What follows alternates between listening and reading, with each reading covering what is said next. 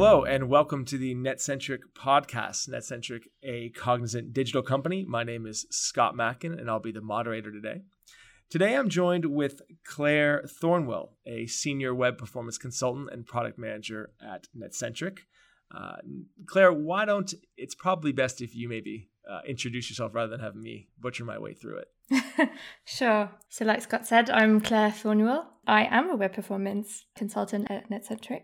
So that's officially my title, but I am currently working on a product, which is why he also added product manager to that title. Nice. So Clare, take us back a bit. Let's go way back in the dark doldrums of history and tell me a little bit about your first memory of technology or your earliest memory of using tech. I guess that question usually goes on to, your first experience maybe with a computer.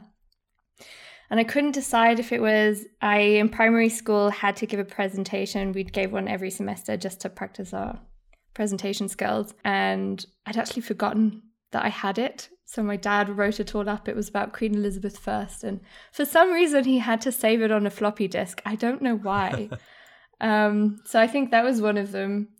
Or I can't decide if it was my dad had put a computer in my bedroom from a very, very early age. So my dad had worked in IT. And so, we had a computer, both my brother and I, in our bedrooms from a super early age. I'm going to go with like 7, 8 years old, with a CD-ROM of the encyclopedia. Wow. And, not to forget, the Mavis Beacon how to touch type software. We are kindred spirits. I was a Mavis Beacon student myself. In fact, I remember telling my dad, I don't need to practice on Mavis Beacon. By the time I get into the workforce, everything will be dictated by voice. And he said, yeah, just start typing. And I actually thanked him a couple of years ago because I'm actually a pretty good typer compared to some of my colleagues. So Mavis Beacon really works, I think, for a lot of us in our generation. Well, I think it does if you practice. Yeah. I think I got too bored with it too quickly. I preferred the encyclopedia. But my dad was always of the opinion that you give technology to your kids early and in the hope that they won't abuse it later. Yeah, that's which totally worked. Yeah, it's a good philosophy. To get them acclimated to it. It will be part of the future. And so you're sitting in Munich now. Where are you from, Munich originally? It's a little complicated. So my parents are British. To make it a little bit more complicated, my mum is Scottish. My dad is half English, half Irish. And I was born and raised in Munich. And so I have a British, Irish, and a German passport. And a very mixed accent. Yeah, well, it tends to be quite posh English. I guess it came from my school. It definitely didn't come from my mum. She's from Glasgow. Did you do all your studies in Germany?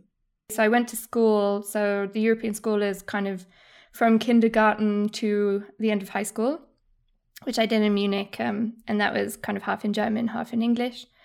And then I went to the UK because I kind of felt like I had to go live in the country that I was from. And I did my bachelor's there in art and design. And then I did my master's in Australia. Oh, wow. And not just in Australia. It's called SEM. So it's a business degree that kind of is a collaboration with, at the time it was 28 universities. I think it's a lot more universities now. And you get to do exchange semesters. Went to Helsinki for one and Lisbon for another one. Oh, wow. Very cool. Yeah. Very cool. That's very international early on. And when doing this program, it was a business program, like an MBA master's?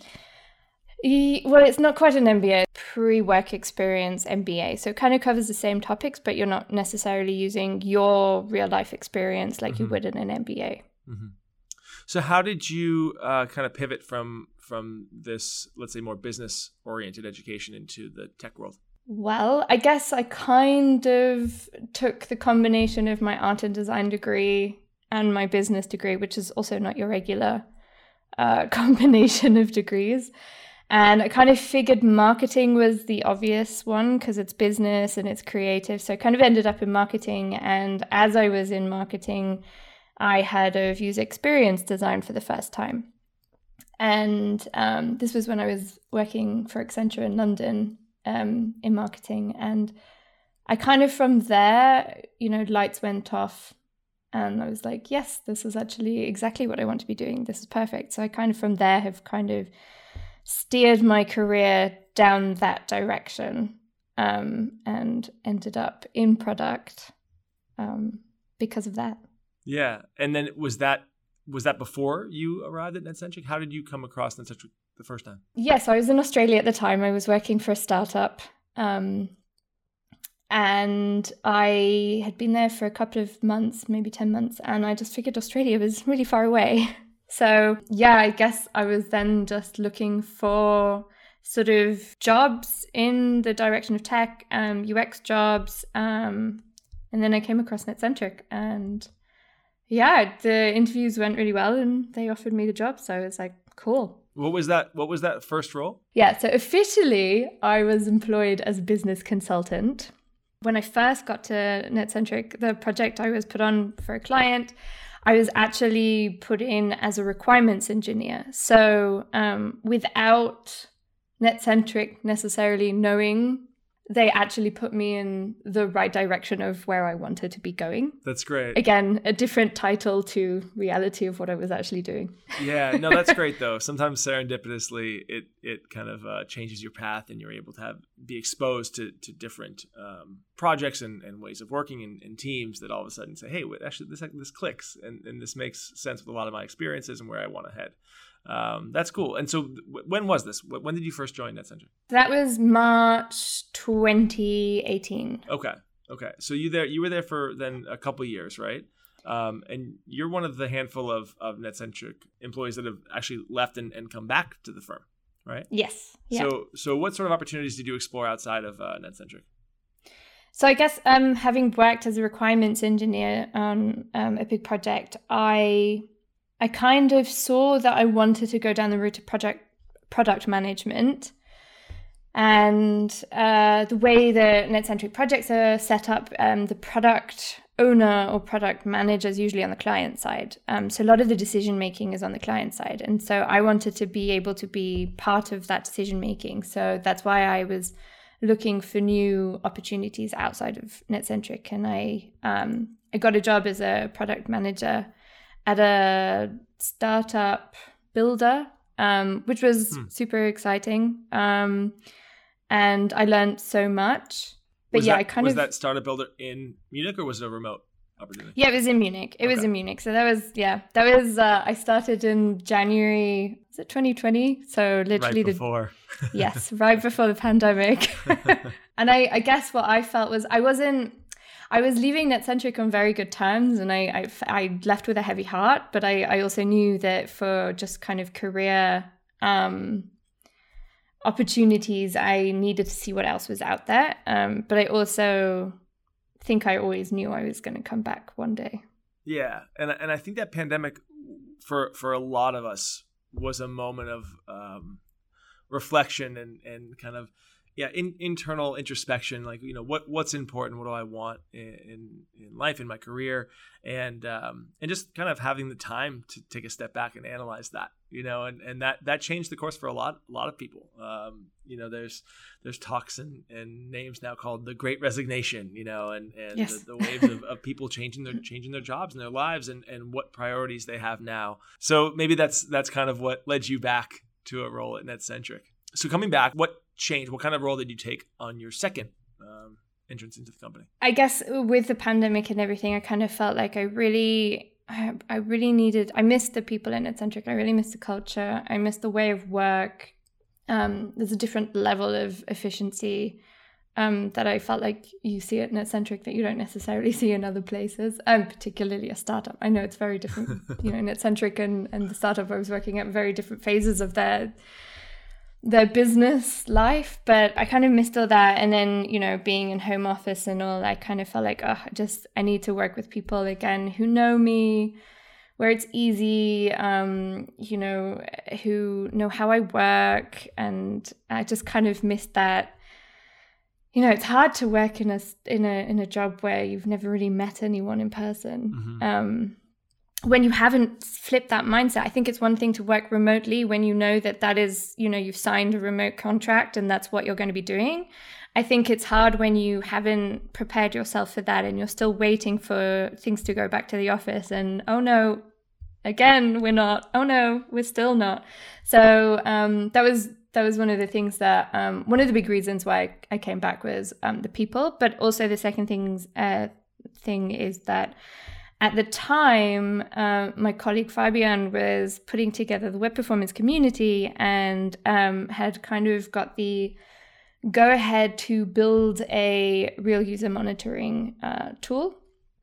So for web performance, it's to monitor people's behavior on websites without using cookies, essentially, just to basically sum it up in a nutshell. But and he was looking for someone with product management knowledge. So I kind of guess the stars aligned, and he was like, hey, we have this opportunity right now. I was looking to come back as well, so I was asking what opportunities there were at Netcentric.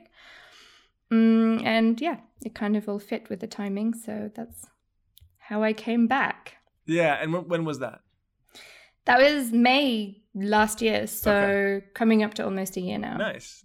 And is the role strictly focused on this product management of this new tool you're building, or are you kind of splitting your time with some client work as well? So I'm not really splitting my time with client work, but I would say it's not necessarily traditional just product management. There's an awful lot of other things that need to be done. So how we kind of see it is maybe that we're a tiny little startup ourselves within Netcentric. So there's a lot of planning that needs to go into it. I put together the business plan. I'm doing project management as well. So creating, a whole Jira space and making sure that we can stay profitable and track our time to make sure that we are still profitable. I mean, that's still a work in progress, but so there's a lot more to it than just product management. I also, I did all the designs for our tool as well, kind of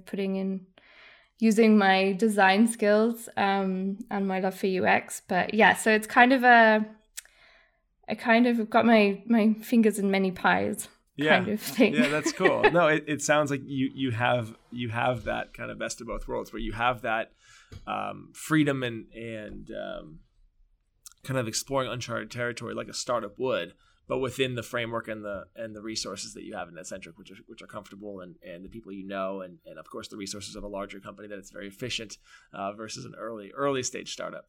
Yes. So the medium and long term outlook for this tool, is this an internal tool? Will this just be used by Netcentric teams, or will this be something that is on the market? No, so this is where it's a little bit of new territory for Netcentric. I think very often Netcentric's very project based, so you kind of send out your people and you get paid for their services essentially. Or we have a bunch of internal projects where you work on things like we have our Jira dashboard for our employees to track certain things that they build, and they're quite creative with that as well. This is kind of an in-between, so it's a little uncharted territory because it's not a tool that we will sell by itself, like a licensing kind of concept. It's really, we're selling web performance services, but we need this tool to help us to provide us with better data. And it's already, proved to be really useful. We have one big client who's currently using it and working with us to improve it. And already it's shown to be really useful. So it's kind of this in between of like because we're building a product, we kind of need that upfront investment. And then we can make money by using it. Right. So that's what makes it a little bit different. So people might perceive it to be internal because we're not making immediate money on it, but it's actually going to be used externally. Yeah, and you also get the immediate feedback and I guess data from your current, Netcentric's current customers using this tool, at least the prototype or beta version of it. So you're getting all those learnings internally already before you have to launch, which is always good, to be able to test it and throw things against the wall and before it's out public. Yes. Yeah, exactly. Nice. So stepping away from work a bit, I also understand that you're very passionate about sustainability and the environment. So what are some of the things that you're working on, maybe more in your personal life, that might have to do with around sustainability? Yeah, well, I guess there's a bunch of things. So I guess there's a little bit of internal discussions I have with myself. I try to reduce my waste. But then, there's how far do you go to change your entire lifestyle around reducing your waste? Because reducing plastic is really, really hard. Reducing, yes, you can do, but actually going fully plastic free, we tried a month of that at home, and it's next to impossible, because even just buying like basic products, it's hard to find without plastic. So then there's a question of like, how far are you willing to go when, not that many other people are willing to go that far, and why should I have to be the one doing it when not everyone is doing it? So I do what I can. I try and reduce my waste. Some things we went out in November and collected a whole bunch of conkers and made washing liquid for the washing machine from it. So wow. Just to give a bit of a background, conkers have saponins in them, so they're a bit like a soap nut. So you can actually wash your clothes with conkers. So we collected a huge amount. I made a lot of friends, little children collecting conkers in the park. So that's one thing that I try. Another thing is that I also make my own cosmetics, because the cosmetic market is just a monster. When it comes to environmental issues, I think a lot of people don't think about it. They think more about, electricity or waste and plastic and stuff. But the cosmetic market, you have all the waste from the packaging. So very often you have the packaging that's inside packaging. And on the second level is very often the things that you're putting on your face, creams or shampoos that you're using, actually have substances that are not biodegradable.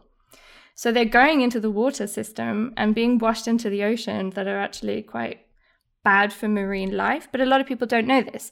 So there's products out there that are like, we're plastic free or package free, but then they have ingredients in them that are actually killing marine life.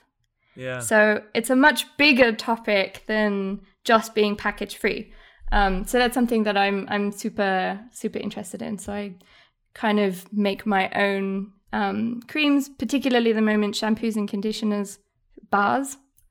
That's cool. My big no, that's topic. And so taking that leap, that's definitely next level as far as caring about your own personal carbon footprint and your own just the way we live our lives, right? There's definitely ways to be more sustainable in day-to-day life and recycle and be prudent on what kind of brands you're supporting and products you're buying to reduce your personal impact.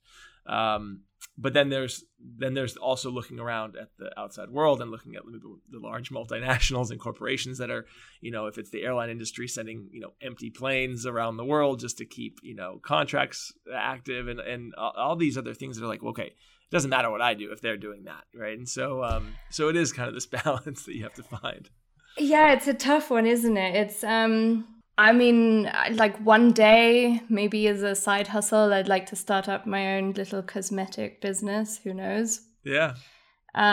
Just because, it's such a saturated market already. But the point is being able to provide alternatives to people that are affordable. So I was in the supermarket with my mum the other day and I wanted just a bar of soap. I didn't have time to make it this time. But I just wanted a plain bar of soap, and my mum was like, well, why don't you just pick up the really cheap one? I was like, I don't want to support like anything biased, all these big FMCGs. Yes, okay, they're trying a little bit with changing some of their products, but they're really not addressing the big issue in changing all of their products. And so I think the idea is putting alternatives on the market that people can afford, because also one thing that I find really tough with trying to be more sustainable in your life is it's a rich person's luxury. It's too expensive. And what you need is products on the market that even people from low income housing can afford to be more sustainable. And that at the moment is just not available. So It's really just, in a way, the people who can afford to be sustainable are thinking about it, and yet it's not become a commodity for everyone to be more sustainable. And I think that's the issue. And that I think, big FMCGs or any of these big businesses, they are the ones who are responsible for that. Yeah, no, absolutely. There is this kind of glass ceiling or invisible hand here that is preventing, let's say, the overall population having access to these products. So you started making your own. Now, What was the first product you made? What was like, okay, I'm going to make X. I'm going to make shampoo. What was the first one? Like, I'm going to try my hand at this. It started off with my boyfriend's sister is a beekeeper, and she actually has also fairly recently started selling her own honey. And so with that comes beeswax, and she kind of made some lip balm for me. And at some point I had lost this lip balm and I couldn't find it anywhere. My lips were so dry and cracked, and I was like, okay, what else can I use right now in my household that will maybe help?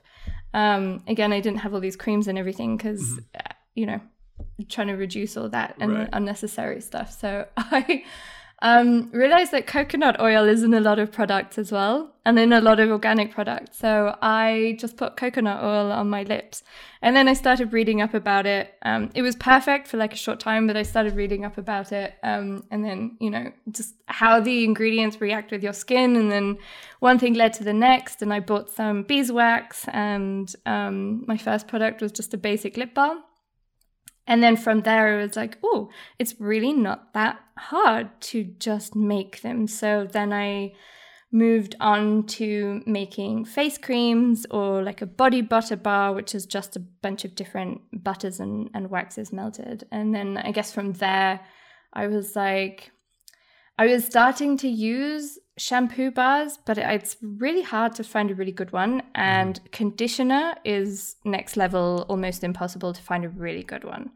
So I kind of decided to do that. And I actually made a bunch of conditioner bars fairly recently and gave it to my friends, and they're all giving me really good feedback for the conditioner bar. So that's cool. That's really cool. Now, do you need any special equipment for this, or are you just doing this in your kitchen? Or how are you making these concoctions? Yeah, I mean, I guess the only equipment that you need is some bowls and some mixing utensils. So from spoons or spatulas to, I would say, scales that go down to 0.000. Yeah.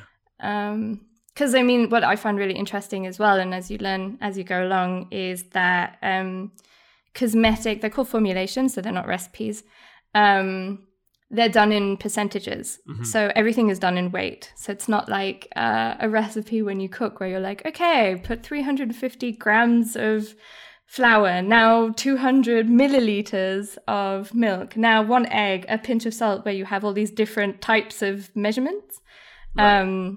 So that was also something that you learn. And so weight is very important. So having a scale, set of scales that go to 0.00 is important. But other than that, it's super easy to make in your kitchen. And depending what you're doing, if you're using anything, making any product that has water, it needs preservatives. So I think it gets a bit more complicated. But anything from lip balms, shampoo bars, conditioner bars, body butter bars, anything that's just kind of waxes that are melted together and there are no water ingredients in there, then super easy. Yeah. Very cool. Very cool. Now, have you put some of your marketing, design, art, product management skills to work creating a brand for any of these products? Yeah, I have actually. It took me a long time to come up with a name, but it's called Don't Be Mean. Don't be mean. Which works for me on several levels. So don't be mean to the planet. Don't be mean to your body in terms of what you're putting on your skin, because there are also many ingredients in cosmetics that are not actually good for your skin, but are in there for the smell or for the consistency that really don't need to be there. And then don't be mean to, I guess, your self-esteem. So again, I find the cosmetic industry can have quite a difficult effect on, I would say, particularly young girls and their self-esteem. And, you see all these adverts of what a model should be and what a woman should look like. So my idea for sort of marketing and branding would be to have a whole bunch of diverse, different types of people, from every skin tone to every kind of weight to every sexual orientation to just, for every human. Right. And not necessarily targeted at one type of human. But I know that's very difficult. And I know coming from a UX background, it's, choose your target audience. My target audience are the people who care about the planet, their own body, and their self-esteem, I would say, which I guess needs to be narrowed down at some point. But yeah, the idea is that it's for every human. Yeah, no, that's great. I love that. I think it, like you said, it works on multiple levels, and it's something that because you're passionate about it, it's something that you get to tinker with and play with and experiment with, and it has a lot of variables involved, and yeah, that'd be really cool to see where that grows to. Coming back to Netcentric and obviously bringing in kind of this balance of things that you're passionate about outside of work and being able to implement them and work on them inside of work as well. What advice would you give to someone who's just starting out with Netcentric? Maybe somebody who's a new hire or somebody who just joined. Any tips or words of wisdom to the new class? Oh, I mean, I would say one thing, it's maybe a little out of our control, but I'm hoping and thinking things are starting to open up a little bit. I think one thing that's super important is be in the office a few times just to kind of get to know people on a personal level. I would say that's my biggest piece of advice for anyone who's even starting any new job, not necessarily just at Netcentric, but at Netcentric for sure, because the people are awesome. But I think when you get to meet some people in person, it shows them in a different light. Yeah. So I think that's really important, to make sure that you just go. And it doesn't matter who you meet in the office, as long as you're having that, I guess, water cooler talk or just randomly talking about random things with people who you meet in the office that you might not have anything to do with. And the second one, I don't know. I mean, it depends if you're like a super young person coming in, and this is maybe your first job. I would say it doesn't really matter where you start somewhere, and you can always work your way up. Right. That's good. That's really good advice. No, I think that's great. Be humble and meet people, right? And yes. And have as many experiences in physical interactions as you can. Do you try to go to the office on certain days of the week, or is it kind of ad hoc every week? So at the moment, I'm not going to the office at all because I have been advised against it because I'm actually pregnant. Oh, congratulations. Yes. Thank you. Okay, so before we wrap up, I would be remiss if I didn't ask one final question. This is the final question we ask all of our guests on the Netcentric podcast, and that is this. Looking ahead the next 10 or let's say 20 years, which technology or innovation are you most excited about to see? I feel like I have a very boring answer for this. I'm not really excited about any innovation. I'm more excited about what big companies can do to change to become more environmentally friendly. Look at how they can solve it. So yeah, I guess it's innovation, but it's nothing, it's not AR or self-driving cars or, I don't know, all these things that artificial intelligence. I guess it's exciting, but I don't think it's going to be that exciting if the world's falling apart. Yeah. I guess I'm excited about sustainable energy. Electric cars are all very exciting, but a lot of the things in electric cars are not sustainably sourced. Most of the time when you're filling up your car from the grid, the energy from the grid is not clean. So you're not really being that sustainable. It's a step in the right direction, but I'm much more excited to see how we can actually turn something like that into something very sustainable. Yeah, absolutely. No, I think that's a great one, and it fits in line with the rest of our conversation too.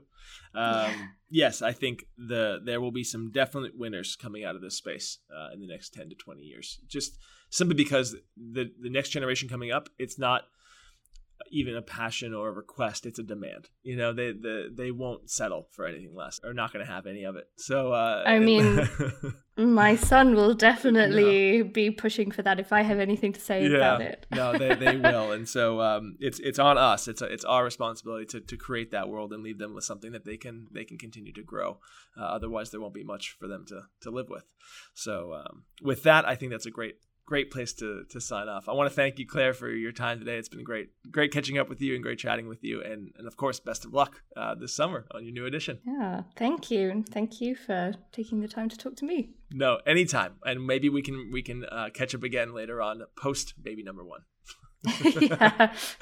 And learn all about that adventure. Yes. All right. Well, thanks so much and have a great rest of your day. Thank you. You too.